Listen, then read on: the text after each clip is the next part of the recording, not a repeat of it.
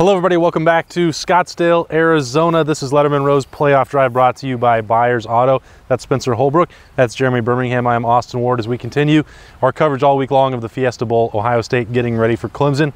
Guys, a busy day here in the desert, a rainy desert. It's been I know that's disappointed Burham, and the chief meteorologist at Letterman Row. Doesn't disappoint me at all. I predicted it. I'm glad it happened, and I have once again proven that I know more about the weather than you. Okay, so Ohio State, they came to meet the media this morning. We had Kevin Wilson, Greg Madison, 6 Buckeyes talking about the matchup. Got a little bit of information there, and then headed out to Notre Dame Prep to watch Ohio State briefly.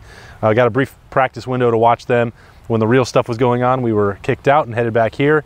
So I'm not sure how much we got to learn from 15 minutes of practice, other than it was raining out there, and while Clemson went and found an indoor, Ohio State said, screw it, let's go outside and get it done. I don't know if there's any message there, but that's more of that tough love, right, Spencer? Yeah, it kind of surprised me because they had an opportunity. We talked to a couple people on the practice field. They had an opportunity. If they wanted to wait for this afternoon to practice indoors, they could have. There was a chance for them to. And they said, no, we're going to practice outside. It's 54 degrees here, right. I think, Berm. It's Ohio. It's Ohio weather. It's Ohio weather, right? I mean, well, I think it's nicer in Columbus than it is in Scottsdale at this moment. I mean, I don't think it's nicer. It may be a touch warmer today, but I don't think it's nicer. But yeah, I mean, they got an opportunity to go out there and practice. It's Ohio State. They're not afraid of the elements. Certainly not afraid of a little rain when it's in the mid-50s. When's this cold front kick out? Cold front will be out of here by Thursday afternoon. And then we're still not going to get into average weather temps here in Phoenix, but not until Saturday. And then we're going to be stuck indoors. So our whole trip has been ruined. The game itself is not going to be affected by the elements, which I think is important. But Spencer, those 15 minutes, was there anything that you took away from it? I think all eyes were really on Justin Fields, who talked this morning, said he felt like he was at 80 or 85%. He's still got a knee brace on. He's planning to play on Saturday night with the lighter brace.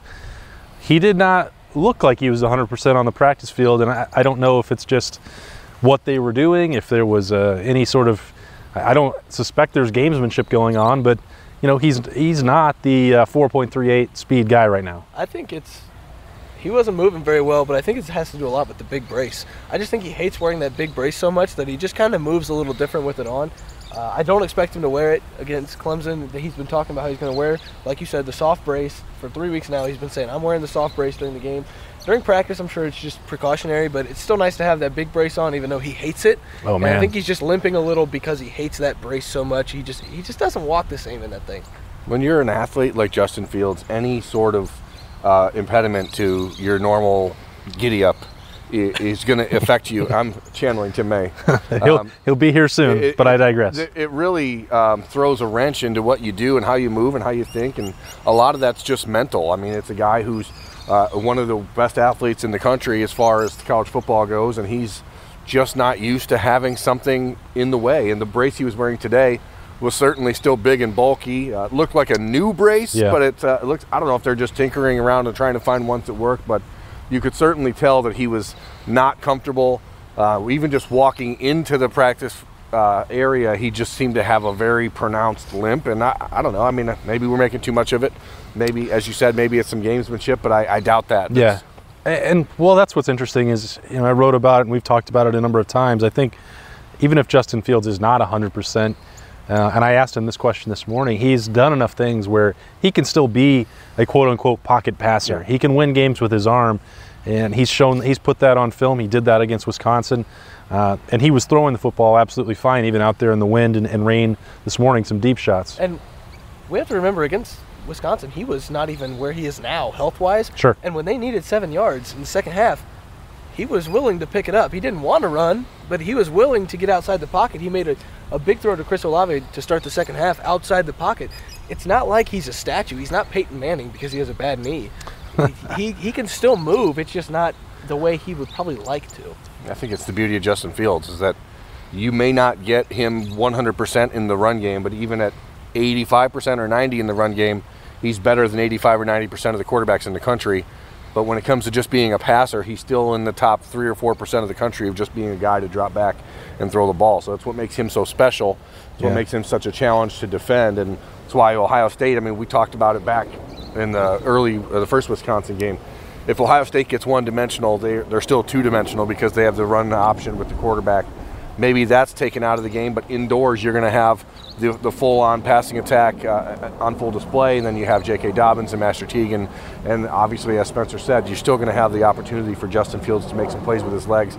I don't think that he's 100%. I think it's obvious that he's not going to be, probably until the offseason. I wouldn't be surprised if there's going to be a procedure that he needs after the season, but he's playing through it, and you know, he like you said, he's thrown the football today with it being pretty blustery and rainy. He threw the ball pretty darn good. I think what's interesting, too, you go back all the way to week 1, and the way we talked about Justin Fields and the way Ryan Day wanted to develop him, that it was going to be, don't run. And that was more like, okay, precautionary because of the lack of depth, but it was also because they want him to evolve as a passer.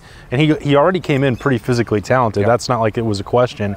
But he's gotten more comfortable, knows what the reads have to be, knows where the football needs to go, and he can certainly get it out of his hand as well as anybody. We'll keep talking about Justin Fields, not to belabor the point all week, but that's a big deal. This is the Heisman Trophy finalist and the quarterback of the number 2 team in the country. All offseason, I told anybody who would listen or watch this show that Justin Fields was the most talented high school quarterback I've ever seen in a camp setting or a competition setting. And I think you've seen what makes him so special and so tough. And it's not because he can run. It's because he's a really good throwing quarterback. And the Buckeyes want to bring that out of him. That's the reason he chose to transfer to Ohio State, so that he didn't have to be a guy that just ran the football all the time. But it certainly would be helpful for the offense with what's coming on Saturday night to have that option and have it be full speed. But, it's Ohio State. They have 85 guys on the roster for a reason. All right, Spencer, 8 guys came out here to Camelback to talk with us this morning from Ohio State. What's the most interesting thing you heard? The most interesting, we're not going to talk about a lot, but it was the fact that Kevin Wilson was very upfront about his rumors with Colorado State. I just thought that was very interesting. I thought it was really cool. What did he say? No. He's like, these coaching rumors, my kids called me and they were like, what is this about? And I was like, yep, there was interest. He was just very upfront about it. And it was just surprising to finally hear a coach say, yeah, there was some truth to that. It didn't happen. Let's move on. Right. But he had a lot of praise for Clemson's defense. I think these guys respect Clemson's defense a lot more than I knew they would, but everybody always wants to talk about Clemson's offense. These guys know what they're going to be facing as Clemson's defense. This defense is very, very talented, and Brent Venables talked about it as well, and I think that's part of the game that's not being discussed enough is that defense against Justin Fields and the offense. It's going to be a great matchup. Most interesting thing you heard, Berm? I just thought it was the overall tone of Ohio State. There's sort of been this competition in the last few weeks about which team playing here is like more disrespected. And you can't help but hear it with when Ohio State talks. There's a chip on the shoulder right now, especially talking to Jeffrey Okudah. Go talk to J.K. Dobbins. Yeah, J.K. Dobbins and Jeffrey Okudah. Those guys are pretty annoyed, I think, with the fact that people all year long, and I tweeted this last week or 2 weeks ago, but like this team, from a metric standpoint, a lot of the analytics was like the most dominant team in the last 50 years, from start of the season to the end of the season. And now nobody believes they can beat Clemson.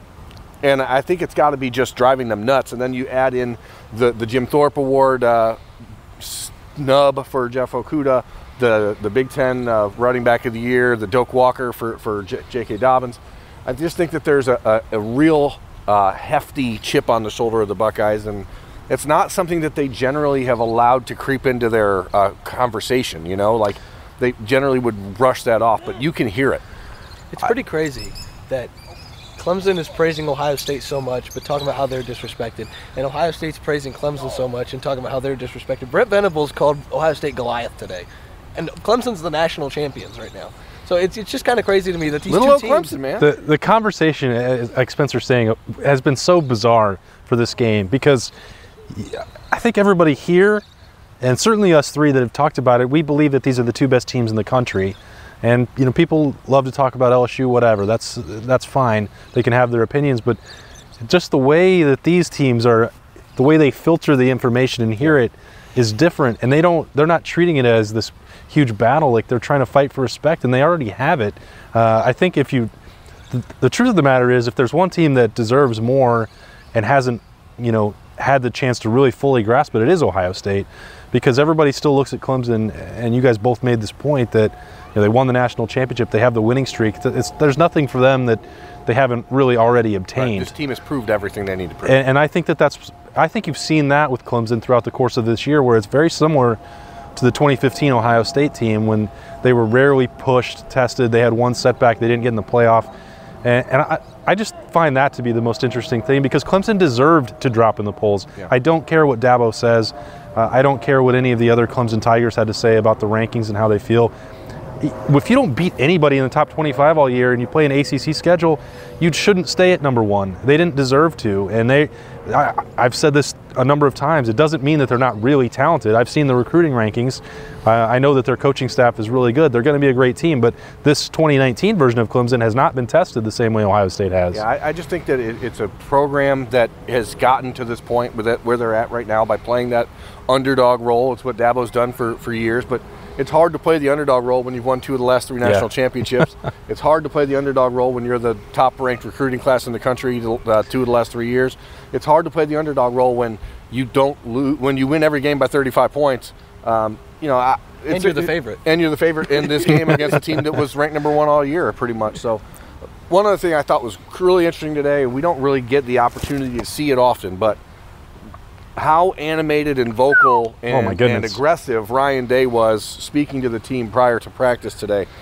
We were, 50 yards away, and it was audible, and it was clear what he was saying, and there was a lot of gravel and piss and vinegar in his voice, and I think that's when the Buckeyes walked onto the field, like Justin Fields came in and Ryan Day ran over and grabbed him and started shaking him, and like you could tell that there was a different level of energy for him trying to get his guys to understand what they're up against. Yeah, I was going to ask you guys about that because I don't know specifically what he said, the message. I got the gist of it, but you wouldn't have to know the words he was saying to recognize the urgency and intensity that he was bringing. We've talked about this all year long with him, that he's so laid back, he's so cool, and he's an analytical mind. And you see the couple moments of flashes in press conferences where it's like, okay, it's go time.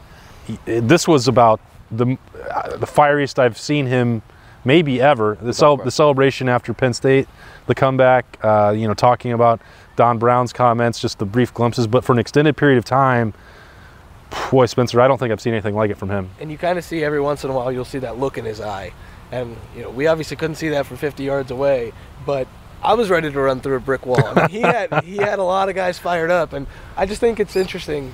It's almost like, nothing against Urban Meyer, but it's almost like that shock of energy that was put into the program in this offseason it's reaching the point of where they wanted to be, and now it's time to let all that energy out. Yeah, I think it feels like it's almost like that energy is finally coming out. They balled it up for an entire season. There's just a shock of energy coming into the program because there's a 40-year-old head coach and a 40-year-old defensive coordinator and all these young coaches that are just fired up, and it's finally just starting to come out because they know what this game means. I think that you watch this, and again, we've talked about Ryan Day and his demeanor and the way that he handles the program differently than Urban Meyer, but there are different times when a coach has to be able to just flip that switch.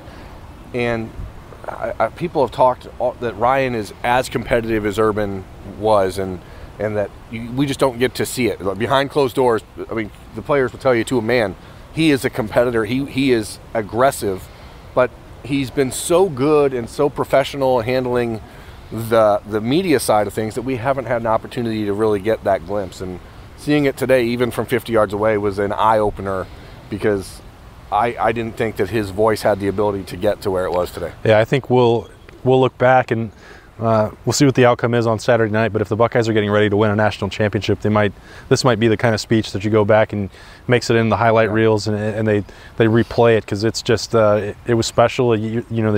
The hair stands up on your arms because you know how important it is to all these guys, and especially ones like Chase Young, Jeff Okudah, J.K. Dobbins that we've talked about who haven't got to play in this situation before. They've played in the game. They've won 3 sets of gold pants. They've won the Big Ten 3 years every year they're on campus, but I mean, they haven't been in this situation. Ryan Day hasn't been in this situation. There's just something about a coach in what's supposed to be nice weather, standing there in the rain, just firing up these guys when they could have chose to practice indoors, and they're already, consider themselves, I think there was kind of like a hard-ass mentality because they happened to be outside in the rain, and then he just gets them fired up, and you could just tell these guys are ready. It's only Tuesday. I think it's Tuesday. Christmas. It's a bloody Tuesday, and that's like they talk about the importance of Tuesdays every week. That it's the one that sets the tone for them. And if that's the case, even what we just saw for 15 minutes, Ohio State is going to be ready to go on Saturday. We're going to have a lot more to break down as we get closer to Saturday night here in the desert. Spencer Holbrook, Jeremy Birmingham, Austin Ward. Tim May will be joining us shortly as we keep rolling along with the playoff drive brought to you by Byers Auto. Stick with us at LettermanRow.com for all the photos, recruiting coverage. Spencer's got some stories and features coming, and my notebook will be up soon for you all at Letterman Row. All the coverage you could possibly need as of the Fiesta Bowl. This has been the playoff drive brought to you by Byers Auto. We'll see you tomorrow.